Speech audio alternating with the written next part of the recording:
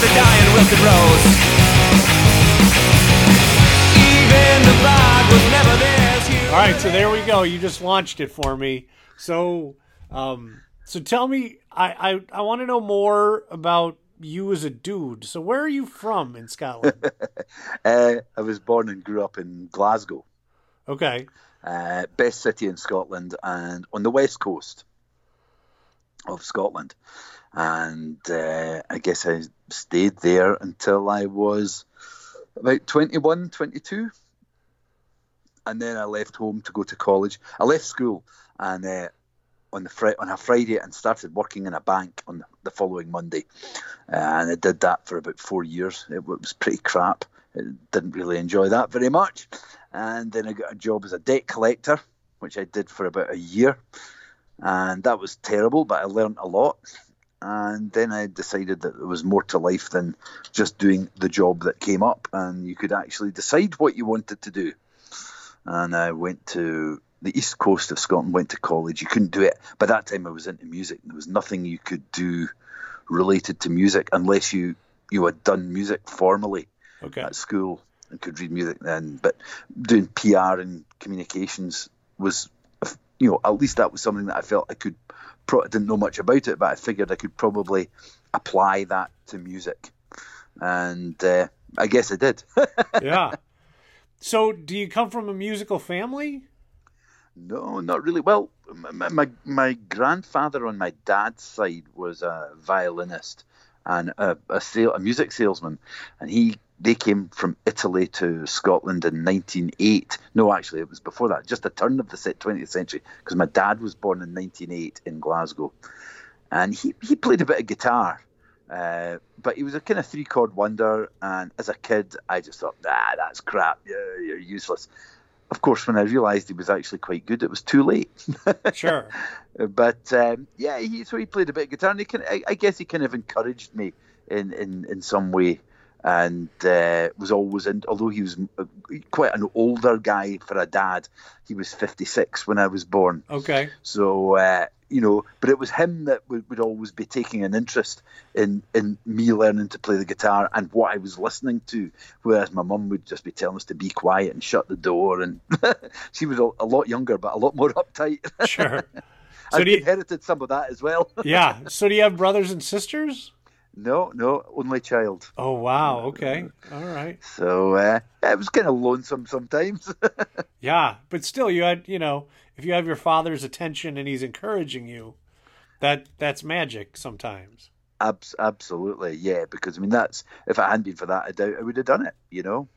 Might have still been working in a bank. Right. So you picked up a guitar when? How old? Well, I started when I was about 18 or 19.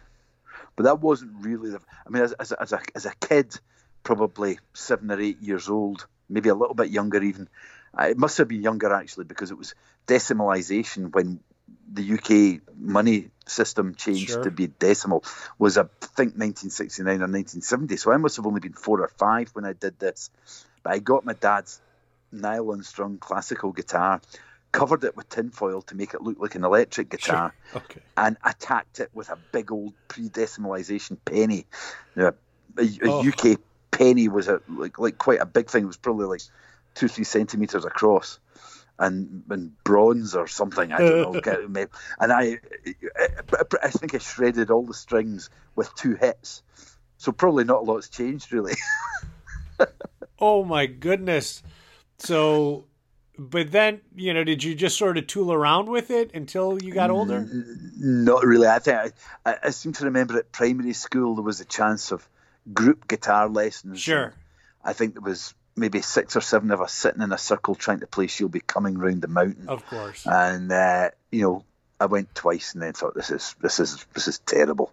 Yeah. I didn't even know what music I liked at that point, but I knew I didn't like that crap, Right. Although now if I heard Pete Seeger or somebody do it, I'd like it. Right, yeah.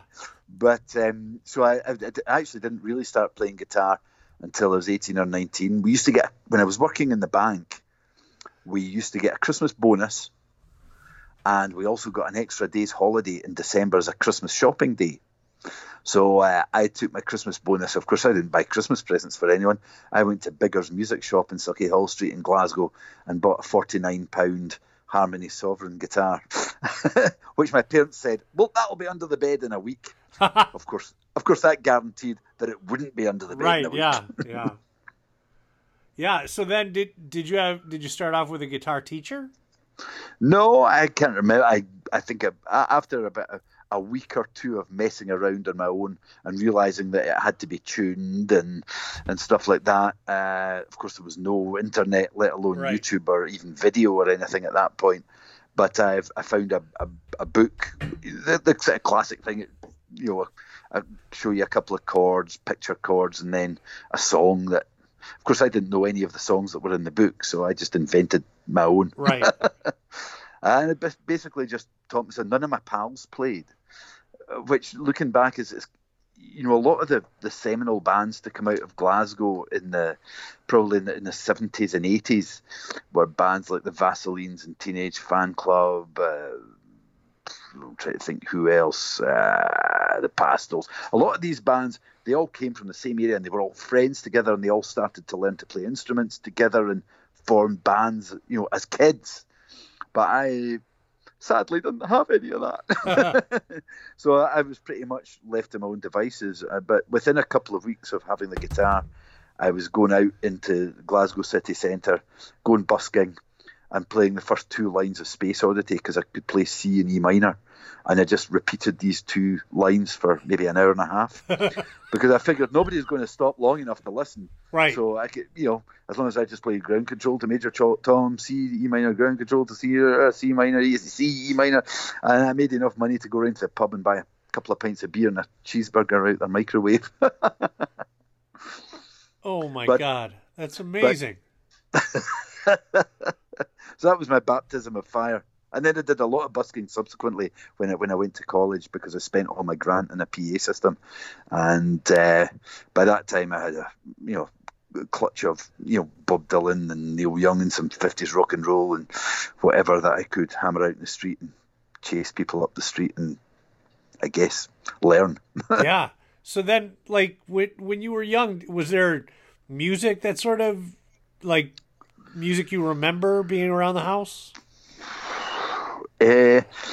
My mum and dad listened to kind of fairly middle of the road stuff. It'd be like Dean Martin or stuff like that. Which I can appreciate that stuff now. But as a kid, it was just, and also probably because it was my parents, right? And that generation gap isn't there anymore. Kids and whole families can enjoy the same music, but it wasn't like that in the 60s. No. I always tell people that the first concert I ever went to was Frank Sinatra. And I went when I was 6 years old.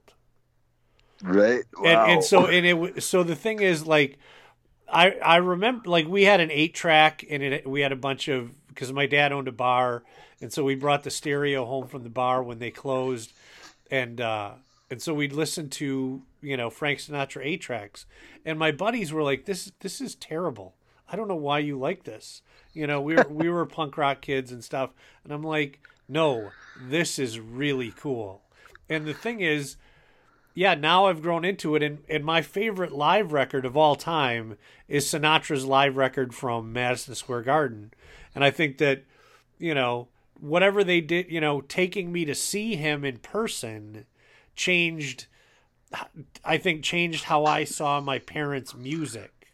Sure, it's a kind of subliminal thing, isn't it? Yeah, because they listen to a lot of Dean Martin and a lot of Louis Prima and a lot of those dudes, and it was like, yeah, okay, I get it, but it's just at the same time my mom hated Willie Nelson with such a passion that I to this day I don't understand.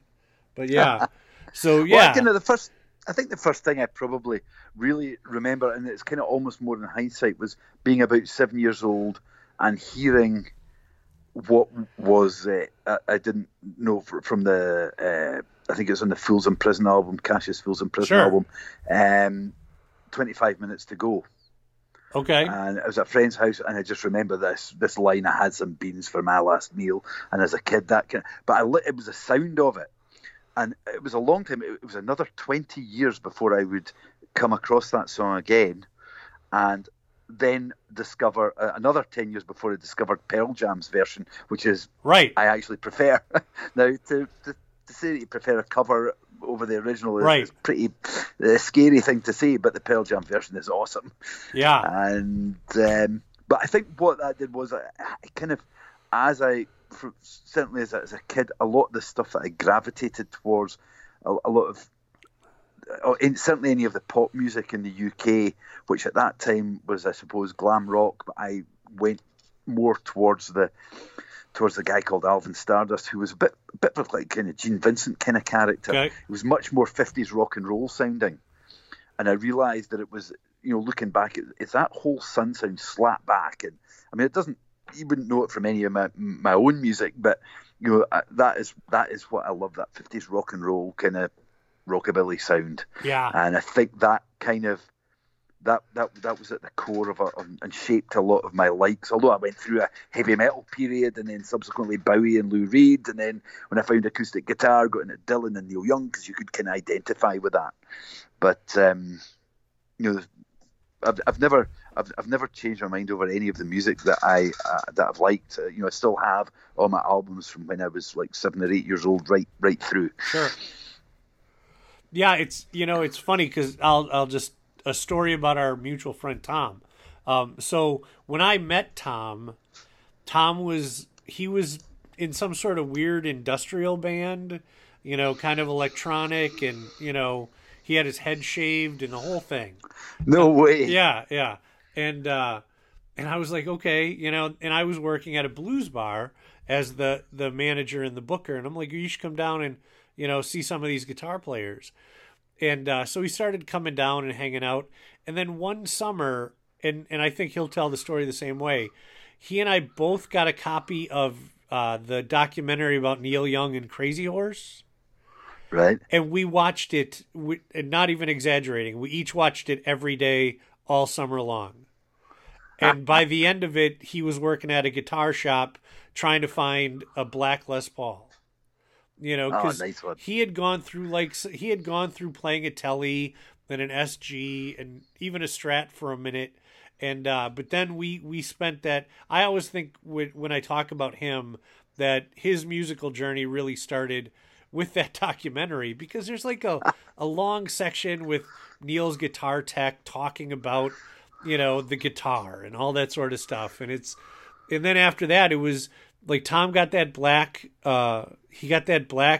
Les Paul, and he didn't look back until he got that Gretsch of his. And then it was, obviously now it's all over. But yeah, it was that Les Paul Black Beauty, and maybe he got a gold top as well in there. But yeah, it was really funny to sort of think about, or it's really funny to think about, how his sound changed, because he was in a couple of just god awful blues bands that were just terrible, and I booked him because he was my friend and I wanted him to go. And the other thing Tom did is Tom paid his dues, and he played sideman for a bunch of established Midwestern blues older guys, and I really appreciated that. So nice. Yeah. That's good. So then once you got the guitar and you started busking, what was the first band of yours? When I went to college, there were a couple of other people that I bumped into that played guitar a bit, and it was easiest to kind of, if you were going to play together and jam, blues was, I suppose, the way people went.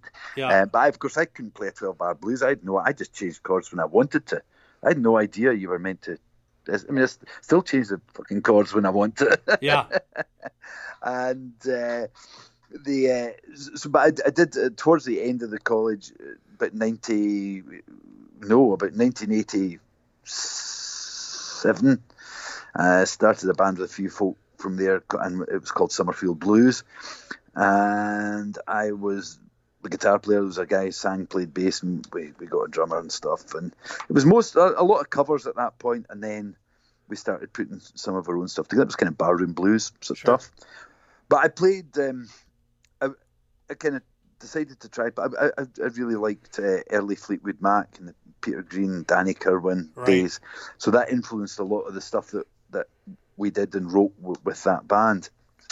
And so I started experimenting with open tunings and bottleneck, and then immediately was at home with it, because I was never ever much good at playing widdly guitar solos. In fact, I've never particularly much liked them particularly. Maybe it's just because I can't do it. I don't mind listening to other people doing it, but Right. it's never been for me. So the slide just felt much more natural than bottleneck stuff.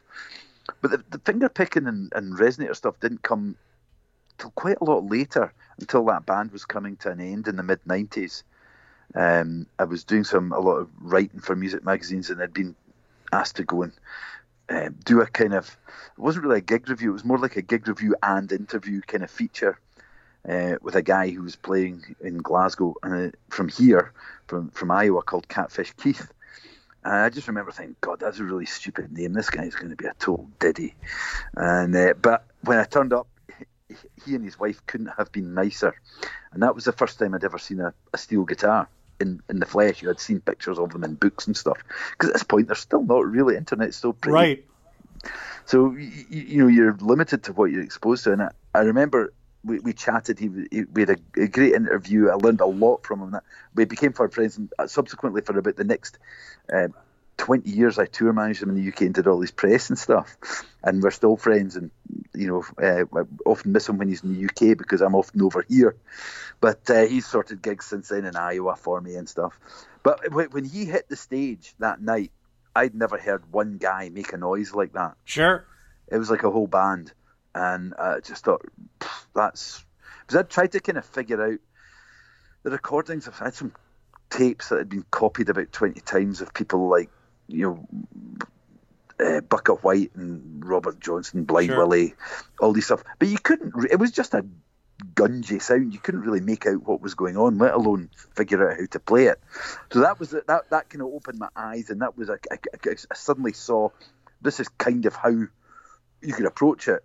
I've never really been any good at learning things or learning other people's stuff, but what it did do was give me an insight into this is kind of what's involved, and I was just able to go away and do my own thing.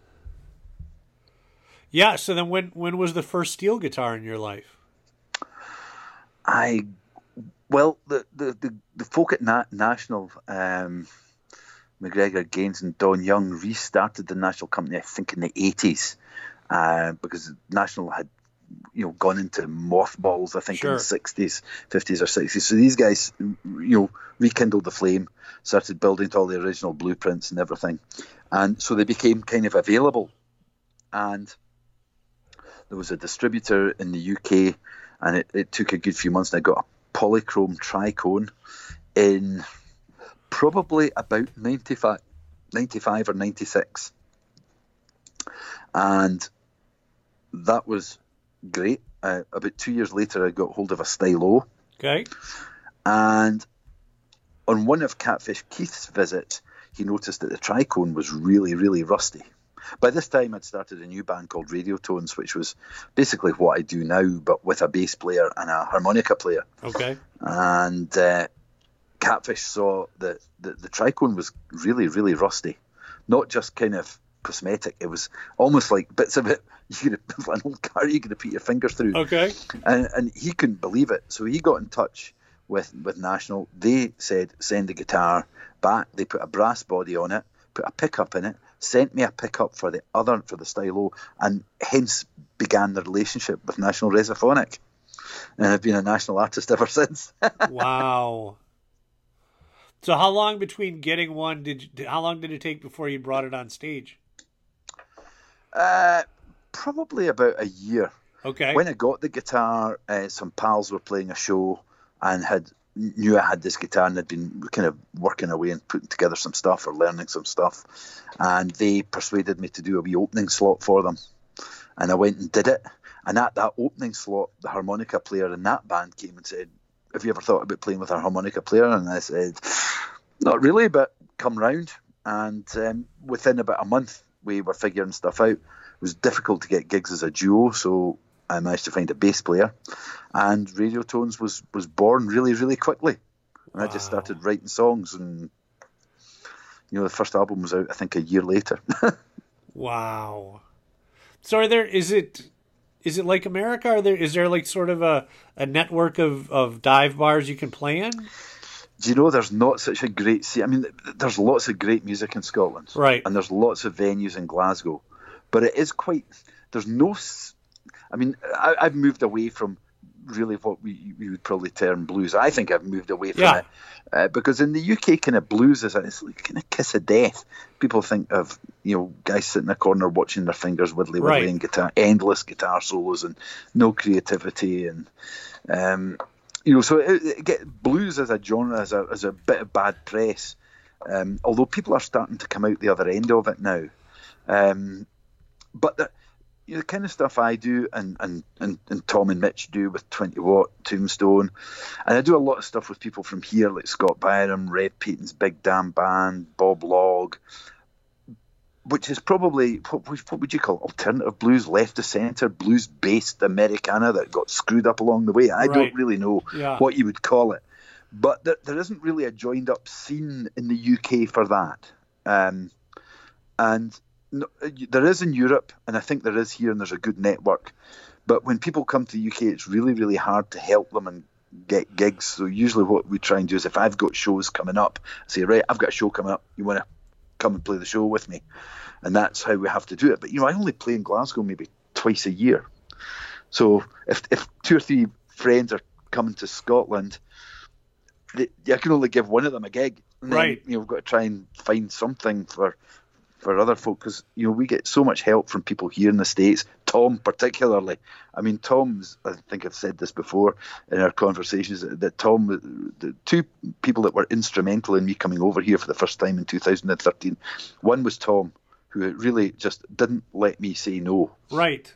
And another guy, Chris up at the old Bayport Barbecue, Chris Johnson, who gave me an anchor gig and opened the door to another couple of places. So between Tom and Chris, that was, that was the in, and we've had so much help subsequently to Left Lane Cruiser.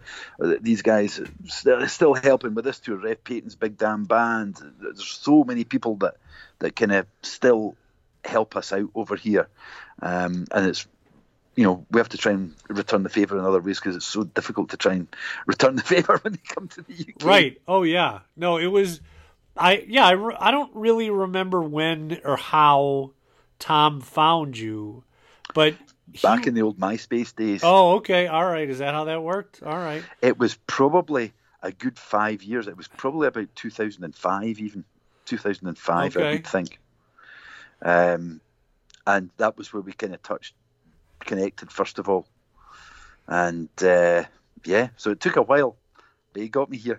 Yeah, because it was one of those things where I'm like, who is this Tom? Why do I need to care? And I had left working at the club to get a sort of a grown-up job, but Tom had gotten a gig, booking a club, and I'm like, all right, well, book your buddies. That's that's how that'll work and stuff. But yeah, He was passionate about you and Bob, and Left Lane came later, but he and I both found Scott Byram around the same time, and for me it all came out of a friend of mine who owns a record label called Fat Possum, and so like the Junior Kimbrough and R.L. Burnside and those guys and the Black Keys, those guys all came out of Fat Possum, and I'm like, okay, so.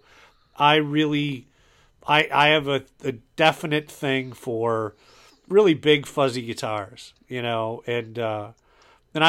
we always talk about how it sounds the best right before the amp blows up, Yes. And so it's like, all right, and so Tom, I would always be like, Tom, make it fuzzier, make it fuzzy. I don't know, I'm not a guitar player. I'm like, yeah, make it more, noisy and jangly and stuff. And he'd be like, well, that doesn't fit, dummy. Stop talking. And I'm like, okay. So, but yeah, then it was just a bunch of you guys who were just right in my wheelhouse. And I'm like, oh, this is so perfect. Like that, there is that sort of genre of music where I'm like, yep, this is the guitar tone I like. And there's a whole genre of dudes who do this now, like I remember when Left Lane came and played a really conservative blues festival here in Wausau. And I'm like, people are going to hate this. They are really, really, and they did. But it was Tom who did it, and he convinced this blues society to let these guys play.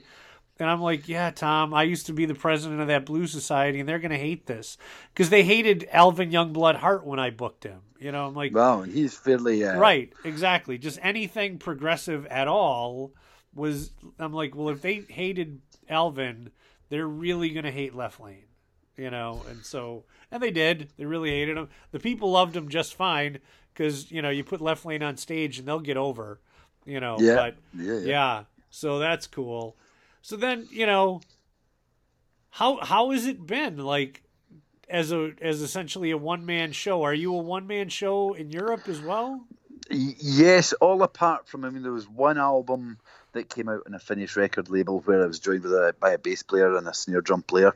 But apart from that, yeah, since I kind of, I like to say that that Radiotones never broke up. It's sort of lying there in the background, could be reactivated at any time.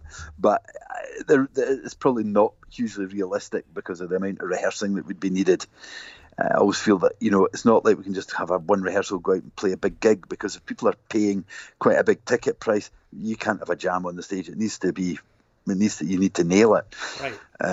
But so, yeah, pretty much a one-man show, I guess. And, Margaret and I are a little cottage industry. Right. We do everything ourselves. We book stuff ourselves. We do the press. We kind of split things. Margaret keeps me out of trouble, sometimes gets me into it. She does most of the bookings, although up until now I've done the USA stuff for some reason. But she does that and a little tour management stuff, and works with sound engineers in Europe and stuff. And I kind of tend to deal with the PR and promo, photography, design, website stuff, social media. All the vanity stuff, right? She does the work and you look good. The real work. Absolutely, man. Yeah, the nail in the head. Yeah. So, but we don't, I've licensed albums out to other labels and stuff in Europe, but by and large, it was 100% independent and little cottage industry. That's cool. Good for you. So yeah, it's fun because, I have long-lasting friendships in music, and it's always cool to see my friends succeed. Like I'm good friends with a guy from Texas named Jesse Dayton. Oh yeah. Yeah, and so Jesse and I are good friends, and like you, his wife is the boss. Like she is far more successful than Jesse will ever be playing a guitar. And so like she works hard to get him into his music on soundtracks. And that's I had no idea that was a thing. And then he did a soundtrack for a Rob Zombie horror movie, and he likes to tell the joke on stage that Rob asked him to do it as another band with a phony band, so they created a band called Banjo and Sullivan, and it's his most successful record by 10 times, and his name's not anywhere on it. And so he always complains that nobody knows he did the record. And Rob Zombie always says, well, as long as the mailman knows you did it when he brings you the checks. Absolutely. Right. And so that's a lot of fun and stuff like that. But yeah, it's cool to see, like I really think we're at a point musically now where hard work and the willingness to get in the car can be the difference between being a local celebrity and a touring musician. It's absolutely crucial, man. And the live show, I think, I've thought for a long time, is the absolute catalyst for everything. Yeah. Without it, we wouldn't be speaking just now. No. So for getting any kind of exposure, taking part in interviews, any media stuff, sales, even if you don't necessarily sell a lot at gigs, it's subsequent sales online are all, in my mind, we see spikes in sales long after tours that have come about from playing the gigs. Yeah. So it's really, really important. Yeah, I get such a kick out of there's a story that Tom and I got to meet Joe Bonamassa and the Guitar Hero jackass. Sorry. But I hear you. I'm with you. Yeah, so but it was one of those things where he came to play at our blues festival and then played at my club at the Jam afterwards, and then invited us to come to his show the next day. And he had a tour bus, which I thought was amazingly ostentatious, or just, whatever, just a big pose. But we were sitting on the bus with him, and he was talking to Tom, and he said to Tom that when he was 17 years old, he decided he didn't want to be the biggest guitar player in Rochester. He wanted to be the biggest guitar player in the world. And the thing is as much as I can be critical of him, because he's a big dickhead, but I can also appreciate the fact that he built a career, Absolutely. You can't deny his talent and success, Right. whether we like it personally or not. Yeah.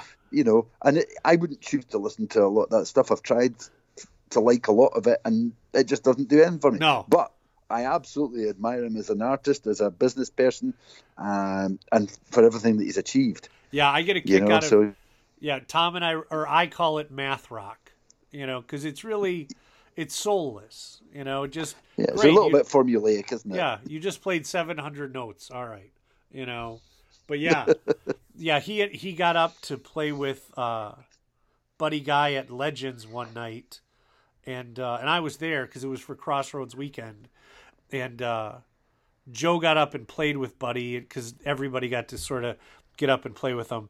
And Joe, did what he does, and he played 950 notes or whatever it was.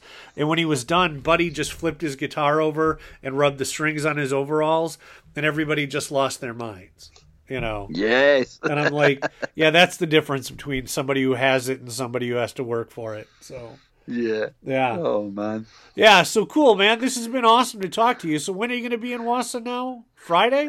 On Friday night, Okay. at Pollock Inn. Nice. And the Folklore Shroud is opening the show. Oh wow. Now, the guy, Folklore Shroud guy, did it with his son last year. And they were kind of cool. So this time he's doing it by himself, I think. He's doing a solo thing. That's cool. to Where do open you the go? show.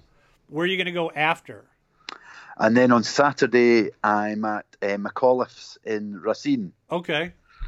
And then Sunday is the Pecatonica Tap House in Warren, Illinois. And then I can't remember. Okay. That's great. All right, man. So if people want to find more out about you on the internet, do you got a website?